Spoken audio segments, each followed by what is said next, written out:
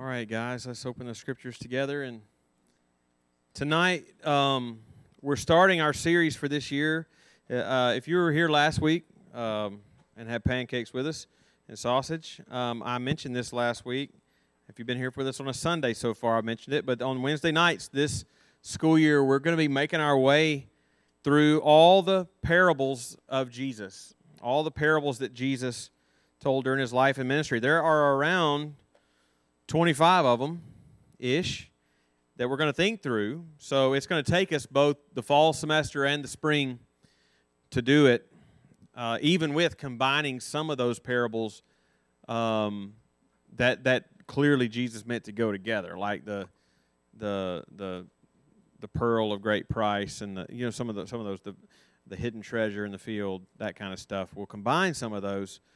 But even that, it's going to take us all fall, spring. I'm excited about this series. I hope you are too. Tonight, we're not actually going to be thinking about any one of the particular parables, but rather we're going to introduce this series by thinking through a passage where Jesus was asked, why do you always teach in parables? And Jesus told them, why? Why the parables? So, So we're going to look in Matthew's Gospel. So if you got your Bible, Matthew's Gospel. This question, when they said, Jesus, why do you always teach in parables? And he gives them the answer. It's actually found in Matthew, Mark, and Luke. We're going to look in Matthew's account in chapter 13. His is a bit longer than Mark and Luke. So we'll look at Matthew 13. While you're finding that, I guess we need to be clear on what a parable is if we're going to spend a year studying them. I mean, it may be obvious to you. I don't know. Maybe it's obvious to everybody in the room what a parable is, but I don't want to assume anything. So a parable is often a story. It's often a short story. It's not always a story, but most of the time a parable is a short story. One thing that it always is it's a comparison. It is a comparison. It's a type of story that will often take, at least in the kinds that Jesus told, it would take common, ordinary things that everybody knows, that everybody can relate to, everybody can understand, common, ordinary things, and through them, through some kind of comparison, metaphor, simile, whatever, compare them and to teach a deeper, more profound truth or reality. And there are all kinds of parables, and Jesus wasn't the only person that told parables. Wise people throughout the ages have told different parables. But Jesus did make a great use of parables in his teaching, and Scripture records a whole lot of them for us. And the deeper reality that Jesus was always driving at through the parables that he taught, the deeper reality that he was always trying to compare this to that, was always around who he is, what he was coming to do, and the kingdom that he was establishing. We're going to see that in our passage today where Jesus reveals to his disciples the purpose of the parables. So that's what we're going to talk about tonight, the purpose of the parables. So we're going to be in Matthew chapter 13. We're going to look at verses 10 through 17. So there, Matthew writes, under the inspiration of the Holy Spirit, "Then the disciples came and said to him, 'Why do you speak to them in parables?' And he answered them, 'To you it has been given to know the secrets of the kingdom of heaven, but to them it has not been given. For to the one who has, more will be given, and he will have an abundance. But from the one who has not, even what he has will be taken away. This is why I speak to them in parables, because seeing they do not see, and hearing they do not hear, nor do they understand. Indeed, in their case, the prophecy of Isaiah is fulfilled that says,'" and he quotes from Isaiah chapter 6, "'You will indeed hear but never understand. You will indeed see but never perceive. For this people's heart has grown dull, and with their ears they can barely hear, and their eyes they have closed, lest they should see with their eyes,'" lest, if you don't know that word, it means for fear that they might see with their eyes, and hear with their ears, and understand with their hearts, and turn, and I would heal them. But blessed are your eyes, for they see, and your ears, for they hear.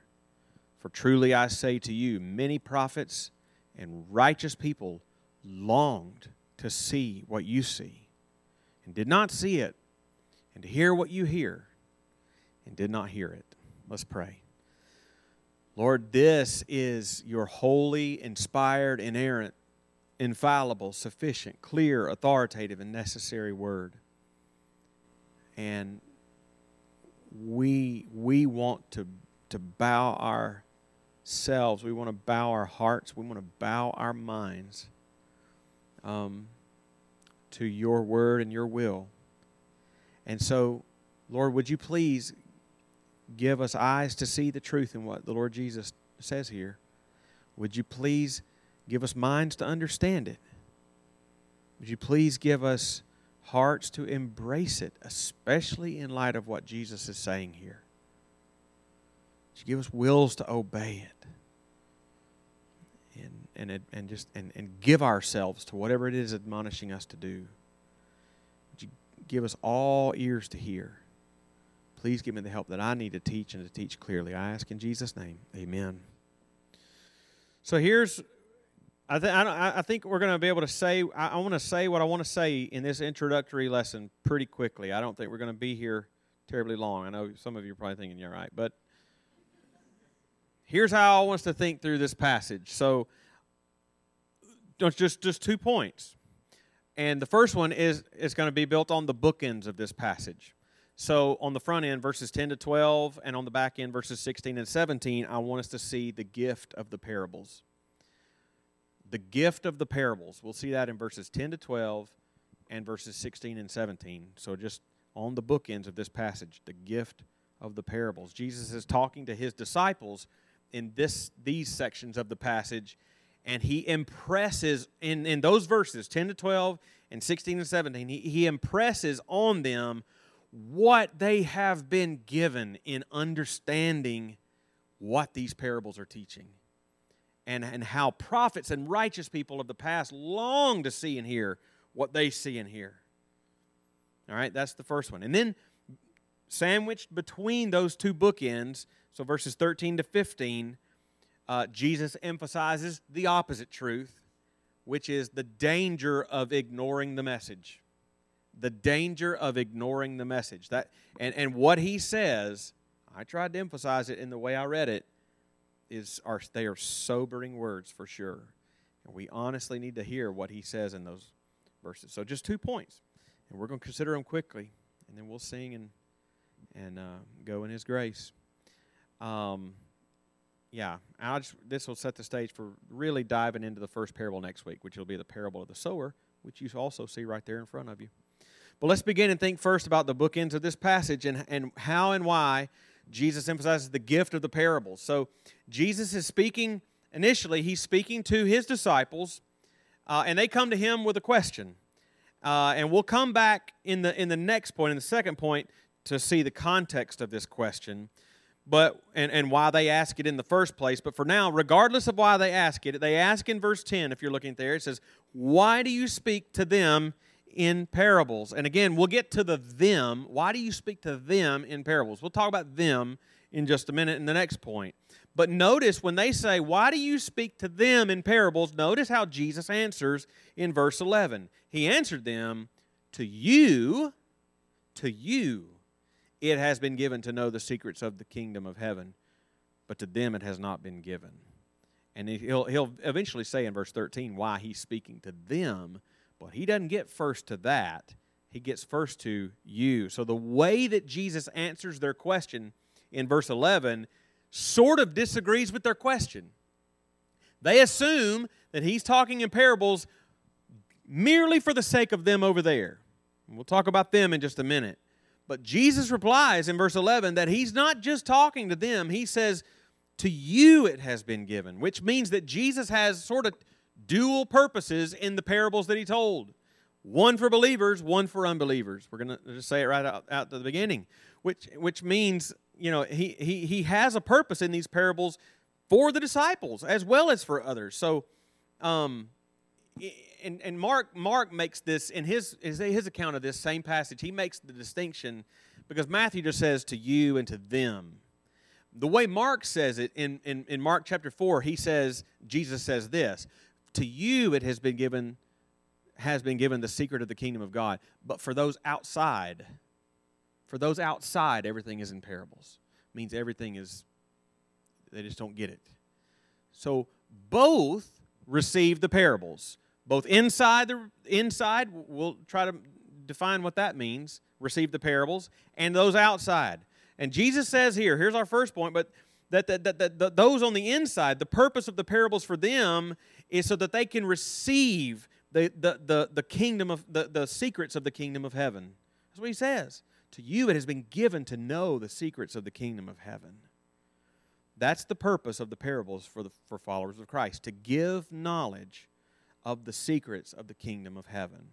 And what an interesting phrase that whole thing is. That's an interesting phrase just to meditate on for a little while. To you it has been given to know. To you it has been given to know. So whatever this knowledge is, it's a gift. I can't conjure it up. It's something that I have to receive, that I do receive. It's a gift to me. So we need to think carefully about what this knowledge is, and we'll understand then why it's a gift. So what kind of knowledge is he talking about? To you it has been given to know the secrets of the kingdom of heaven. What kind of knowledge is this? What kind of understanding is he talking about? If you think carefully, if you give yourself periodically to read through the Gospels, I encourage you to do that. If you read through the Gospels carefully, you pretty quickly understand that this knowledge that Jesus must be referring to and this understanding that he's referring to is not simply tracking with the story. Like, so a parable is a story. Okay, I'm tracking with what he's saying. Or it's not even actually just understanding what the point of the parable is. That's not what knowing and understanding is. And now it may sound like, okay, if it's not that, what in the world is it? Well, let me try to explain why it's not just that. It's not just tracking with the story. It's not just understanding, not just hearing it and go, okay, I know what you just said. That's not knowing. Because think about it. The parable that appears just before our passage tonight, so in verses 1 through 9, that's the parable of the sower, which we're going to study next week. But there's something unique about the parable of the sower. Do you know what that is? It's the only parable that Jesus told which he thereafter explicitly explained what it meant. It's the only one that he told and then said, here's what I meant by that. But who, and he does that in verses 18 to 23, the parable of the sower explained. The only time you get that in the parables. But who did he have to explain it to? He told that parable. Who does he have to explain it to? He explained it to the very insiders, the very disciples that he just said in verse 11 had been given knowledge to know the secrets of the kingdom of heaven. So somehow, in verse 11, it's given to them to know, and yet it still had to be explained to them. Somehow they knew and still didn't understand. So whatever this knowing is not immediately understanding, because they didn't. But on the flip side of that, think about what we read in Mark's Gospel, chapter 12. If you want to turn over there, you can, or you can just listen. In Mark chapter 12, Jesus tells, at the very beginning of that chapter, he tells the parable of the tenants. We will talk about the parable of the tenants early next semester. But at the end of that parable, he tells the parable, and not even belaboring what the parable is about, this is what we're told in verse 12 of Mark 12. It says, and they, who were they? The unbelieving Jews.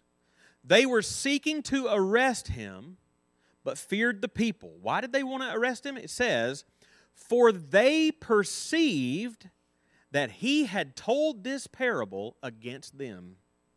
Like, they totally got his point. They heard the parable. They totally got it. Totally understood the story, understood the point. I know what you, and I know you were talking to me. I know you were talking about me. Yeah. So, but yet, even then, totally getting it and totally knowing you were talking about me, even then, they didn't have the knowledge that Jesus is talking about, because that knowledge is not just understanding the story and understanding the point. So what is it? It is receiving it, and it's responding to it in repentance, faith, and obedience. It has been given to you to know the secrets of the kingdom, the mysteries of the kingdom. So when I hear the mysteries of the kingdom, when I hear that, how does my heart respond to it? Does my heart respond in rejection, or does my heart respond in obedience, faith, repentance? If that's how it responds, then I have the knowledge that Jesus is talking about. And that is why, coming back to Matthew 13:11, Jesus says it the way he does. To you it has been given to know. It's been given to know, because this knowing is repentance and faith and following. And I cannot do that to my own heart. I can't produce that in my own heart. Ephesians 2:1 says we are dead in our trespasses and sins. And Paul says in Romans 8 that the mind that is set on the flesh is hostile to God, that it does not submit to God's law. Indeed, it cannot. Why can't it? It doesn't want to. It's hostile to God. If I'm hostile to God, I don't want to submit. And as long as I don't want to, I can't. And I can't change my own heart. Old Testament says, can a leopard change its spots? No, it can't. What's the point? I can't change my own heart. So if I'm going to move my heart, if my heart moves from hostile to God to repentance, faith, and obedience, how does that happen? It has been given to me to know. That's what the Bible says. And another reason we know that this knowing should be understood as repentance, faith, and following is because of what the parables are about. Like, that's how you would respond to it. Jesus says, you've been given to know the secrets of the kingdom of heaven. And just to say at the outset, to avoid any confusion going on down the road, Matthew likes to use the phrase kingdom of heaven. Other gospel writers say kingdom of God. Same deal. It's not like there's the kingdom of God and the kingdom of heaven. They're not two different things. They're two different ways of talking about the same thing. Okay? Same kingdom. But what does Jesus mean by, it's been given to you to know the secrets of the kingdom? It literally says in Greek, the mysteries of the kingdom. Mysteries is the word that the Bible uses. And in the Bible, mystery means two things. One, it emphasizes two things. One, mystery emphasizes the complete unknowability of whatever is behind the mystery. Like, I can't discover it. I can't know it. One of my favorite words that the Old Testament uses often about God and His greatness and His majesty, His glory. It'll say something like, your glory, your majesty is unsearchable. What a cool word. Unsearchable. Like, it's not that you can't find it, you don't know how to look for it. You can't even search for it. Like, He is beyond, He is infinite, we're finite. So whatever He has knowledge that we don't have. So if there's a mystery there, if you call it mystery, if it's emphasizing anything, it's that truth right there. I can only know what He reveals. And that's the second part of a mystery. When the Bible talks about mystery, it's talking about something that God previously kept hidden, but now He is unveiled and has revealed to us. Something, the way I learned it in seminary, the way the little rhyme is, something previously concealed, now revealed. That's a mystery, right? And that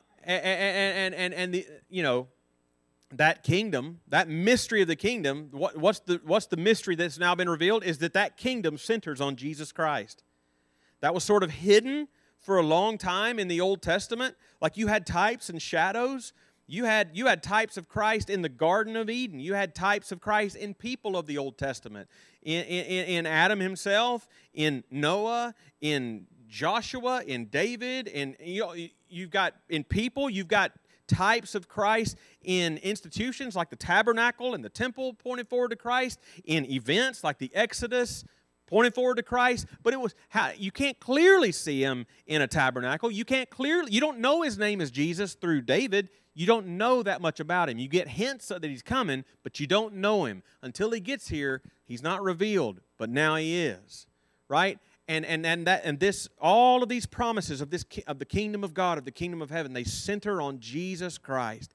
And he came to establish his kingdom, and he did that by calling disciples to himself to be citizens of that kingdom. That's what all the parables are going to be about.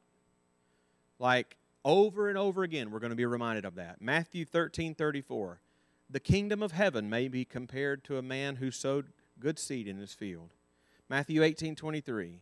The kingdom of heaven may be compared to a king who wished to settle accounts with his servants. Matthew 22:2. The kingdom of heaven may be compared to a king who gave a wedding feast for his son.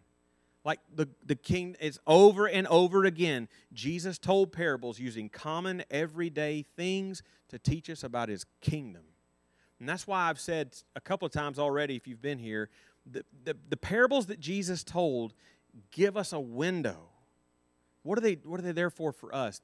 They give us a window into life with him. All these parables give us a window into life with him as we follow him, life in his kingdom. They give us in story form what life in his kingdom looks like for a follower of him, even as we live in the midst of a different kingdom. These parables are worth studying because these parables, these 25-ish parables, they re-story our lives.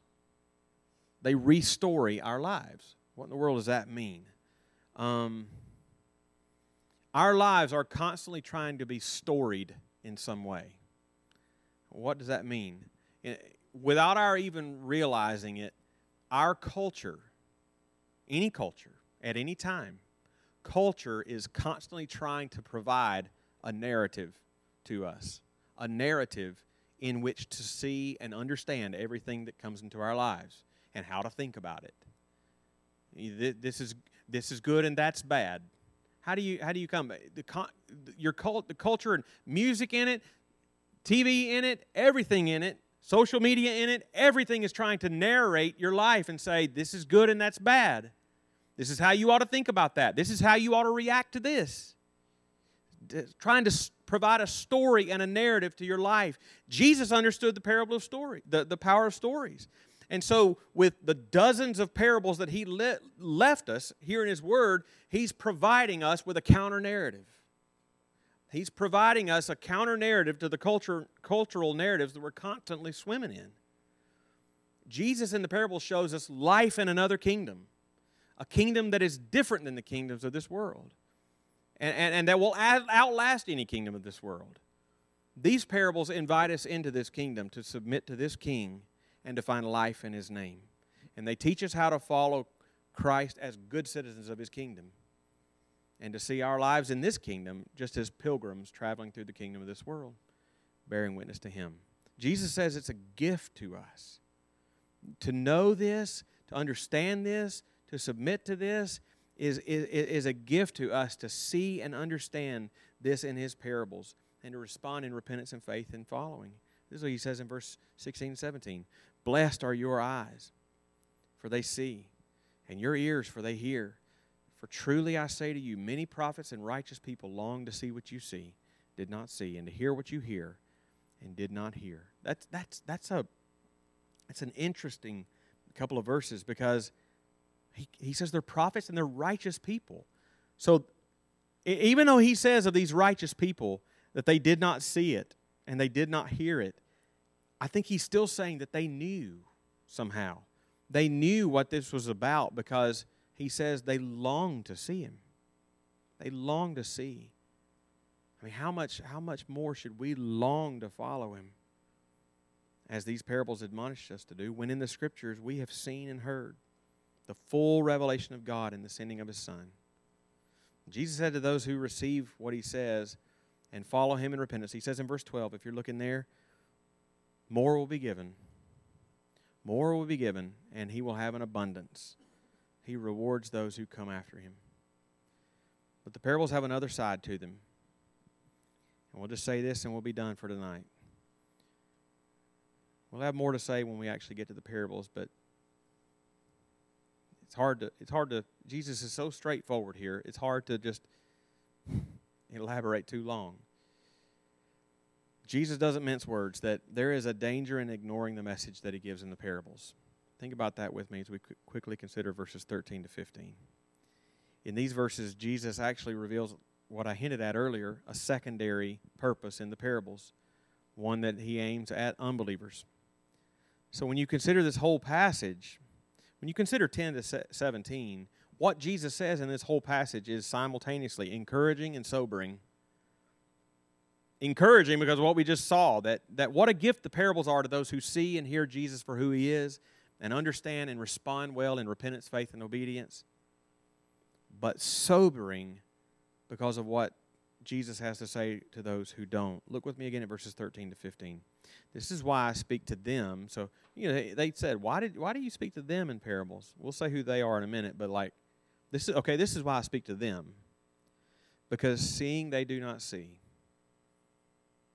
hearing they do not hear, nor do they understand.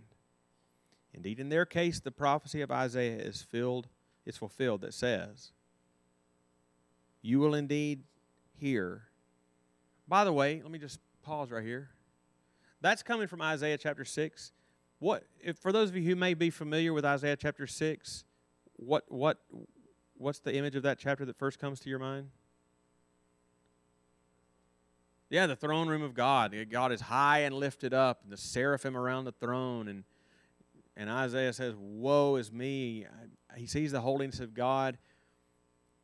Woe is me, I'm unclean. I live among an unclean people. There's this. Some people that use that to teach about the holiness of God, rightly so. And then God says, who will go for me? Who will go for us? Whom shall I send? And Isaiah says, here am I, Lord, send me. And people talk about that as a missionary text. Great, rightly so. But right after Isaiah says, here am I, Lord, send me, God says, okay, here's what you're going to find.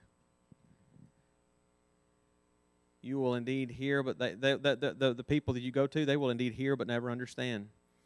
Indeed see but never perceive. The people's heart was grown dull.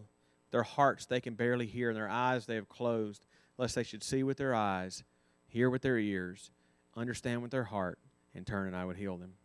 That's what Isaiah was going to go to. Now, if you're really paying attention to what Jesus says there, quoting Isaiah, it's pretty hard. And to really understand what Jesus says here to his disciples, we kind of need to get a little bit of context and background to why they're even talking about this at all. And the text itself shows us that. Because, again, let's go back to verse 10. Verse 10 begins with the word then. Then the disciples came to him. Then they did. Okay, so and they asked him about the parable. So something happened, and then this happened. So it's not happening out in a vacuum. It's not just dropping down and this is all we have. No, it's not coming out of nowhere. Something happened, and as a result of it, Jesus started talking in parables. So what happened? What happened? Well, this is chapter 13 of Matthew. Just flip over a page or so to chapter 12. And just look at what more than this happened, but at least this happened. Look at just what happened one chapter earlier before this. Jesus didn't say these things in chapter 13 because he was in a bad mood. No, they were justified because of the kind of stuff you see in chapter 12. So in chapter 12, we're not going to read this whole thing, but early on in the chapter, he deals with the Pharisees, who were the Jewish leaders. He deals with them over the Sabbath laws. Early in the chapter, his disciples picked heads of grain and ate them on the Sabbath, which supposedly broke some Sabbath laws. And Jesus basically says that's nonsense. And verse 8, he calls himself the Lord of the Sabbath. And they didn't like that. Then, right after that, he heals a man with a withered hand on the Sabbath. Jesus just sticking it to him. He healed a man with a withered hand. And again, the Jewish rulers, the Pharisees, came and they're accused, you broke the Sabbath again by healing a man. And Jesus says, that's nonsense. He says, if any of you had one of your animals, one of your sheep or something, they fell in a pit on the Sabbath, you would save it. And are people not worth more than your sheep? That's what he says. And again, in that, he's just demonstrating that he is Lord over the Sabbath. later on, beginning in verse 22, the Pharisees were seeing all these miracles and healings that Jesus did, and they accused Jesus of doing all of these miracles in the power of Satan.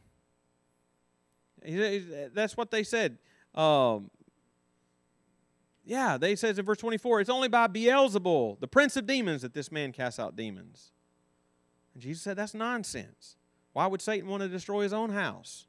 And he frankly tells them that if they continue in this steadfast blasphemy, they're going to die in an unforgivable sin. And then beginning in verse 33, Jesus, all of a sudden, not out of nowhere, tells his disciples, you can tell a tree by its fruit. He's basically saying the Pharisees are bad apples. You can tell it in their actions and in their words. They only have the appearance of godliness. It's not really there. And then, you come on down in chapter 12, that's under the sign of Jonah, beginning in verse 38, and the Pharisees are demanding more signs. And Jesus tells them there, the sign of Jonah is basically a sign of his coming resurrection from the dead. And so, he says, the only sign I'm going to give you, Pharisees, is when I rise from the dead after you crucify me. But if you think about that, that's the only sign they're going to get. If you combine that with what Jesus said in Luke chapter 16, in the parable of the rich man and Lazarus, Jesus says at the end of that parable, he basically says that they have Moses and the prophets, and if they don't believe the Scriptures, if they don't believe Moses and the prophets, they won't believe even if someone should rise from the dead. So the only sign they're going to get is the resurrection, and they won't even believe that. All of that is going on. And so when in chapter 13, Jesus says in verse 11, to you it has been given to know the secrets of the kingdom, but to them it has not been given. It is to the Pharisees, to those who have steadfastly refused to believe and refused to acknowledge the lordship of Christ and submit to Him and follow Him. When he says in verse 12, but from the one who has not, even what he has will be taken away, it is to the steadfastly unbelieving Pharisees that he's speaking about, that whatever earthly honor they may have, even that's going to be taken away from them in the end. And he says in verses 13 to 15, Jesus describes them in this way, that seeing they do not see, hearing they do not hear, nor do they understand. Their hearts are hardened against Christ. And so the same, do you hear what he's saying? The same parable that is a gift to believers hardens unbelievers further. It's what the Puritans used to always say, the same sun that melts wax hardens clay. Right? It's the same way. It's the same way when you share the gospel with someone. You could share with two people back to back, and one person receives it with joy, and the next person is angered by it. Right? You see that this reality going on. They were the ones that Isaiah was referring to. You will hear but not understand, all that. Those are scary words. Because they describe, do you see what that's saying? With their ears they can barely hear, their eyes are closed, lest they should see. With their eyes, and I hear with their ears and understand them with their heart and turn. Those are scary because they describe people who in this life are receiving a hardening judgment from the Lord as a consequence for their own stubborn hardness against Him. It'll be the same thing that we see this coming Sunday in the rest of Romans 1. How else do you understand Paul saying three times of those who refused to turn to God in repentance that God gave them up? The third time, it's God gave them up to a debased mind to do what ought not to be done. He gave them up to that. To do what ought not to be done. What does that mean? He allowed them to go their own way that they chose. And they'll have nobody to blame but themselves. Because when they heard the same parables, but where it was a gift to some, their hearts were cold and hard against Him, even when they understood precisely what He was saying. But to those whose posture of heart was humble and eager to receive, repentant and desiring to follow, Jesus would be patient, would even explain the parable to them when they didn't understand fully. And that it's not flashy, but that's what Jesus said. If you're going to come, if we're going to spend a year thinking about these parables, if we're going to spend a year letting the words of Jesus, when he tells the parable, the kingdom of heaven may be compared to this, he's telling you, this is what it's really about. And how are we going to come to that? That's the posture of heart that I want us to have toward these parables as we come into this study this school year. And so I'm going to close there, and as the band makes their way up here, I'm going to pray with me as we ask God to give us that grace. Lord, I do pray for those of us whom you will providentially bring here week by week to study these parables. Lord, I pray that you would it would be given to us to know the mysteries of the kingdom of heaven. I pray that it would be given to us to see Jesus clearly. I pray that it would be given to us to see how these parables will restory our lives, and we will be able to see the lie of the narrative that culture is constantly trying to give to us. That we will follow hard after Jesus, follow hard in the footsteps of His kingdom. Lord, that we would have hearts to receive, hearts to walk in repentance and faith, hearts to see what is important, hearts to see what is not. Lord, I pray that Jesus would be honored in this series, but not just in this series, but as we hear and believe and repent and believe and repent and believe, He would be honored in our lives because we have truly heard what you have to teach in these parables. I pray in Jesus' name, amen.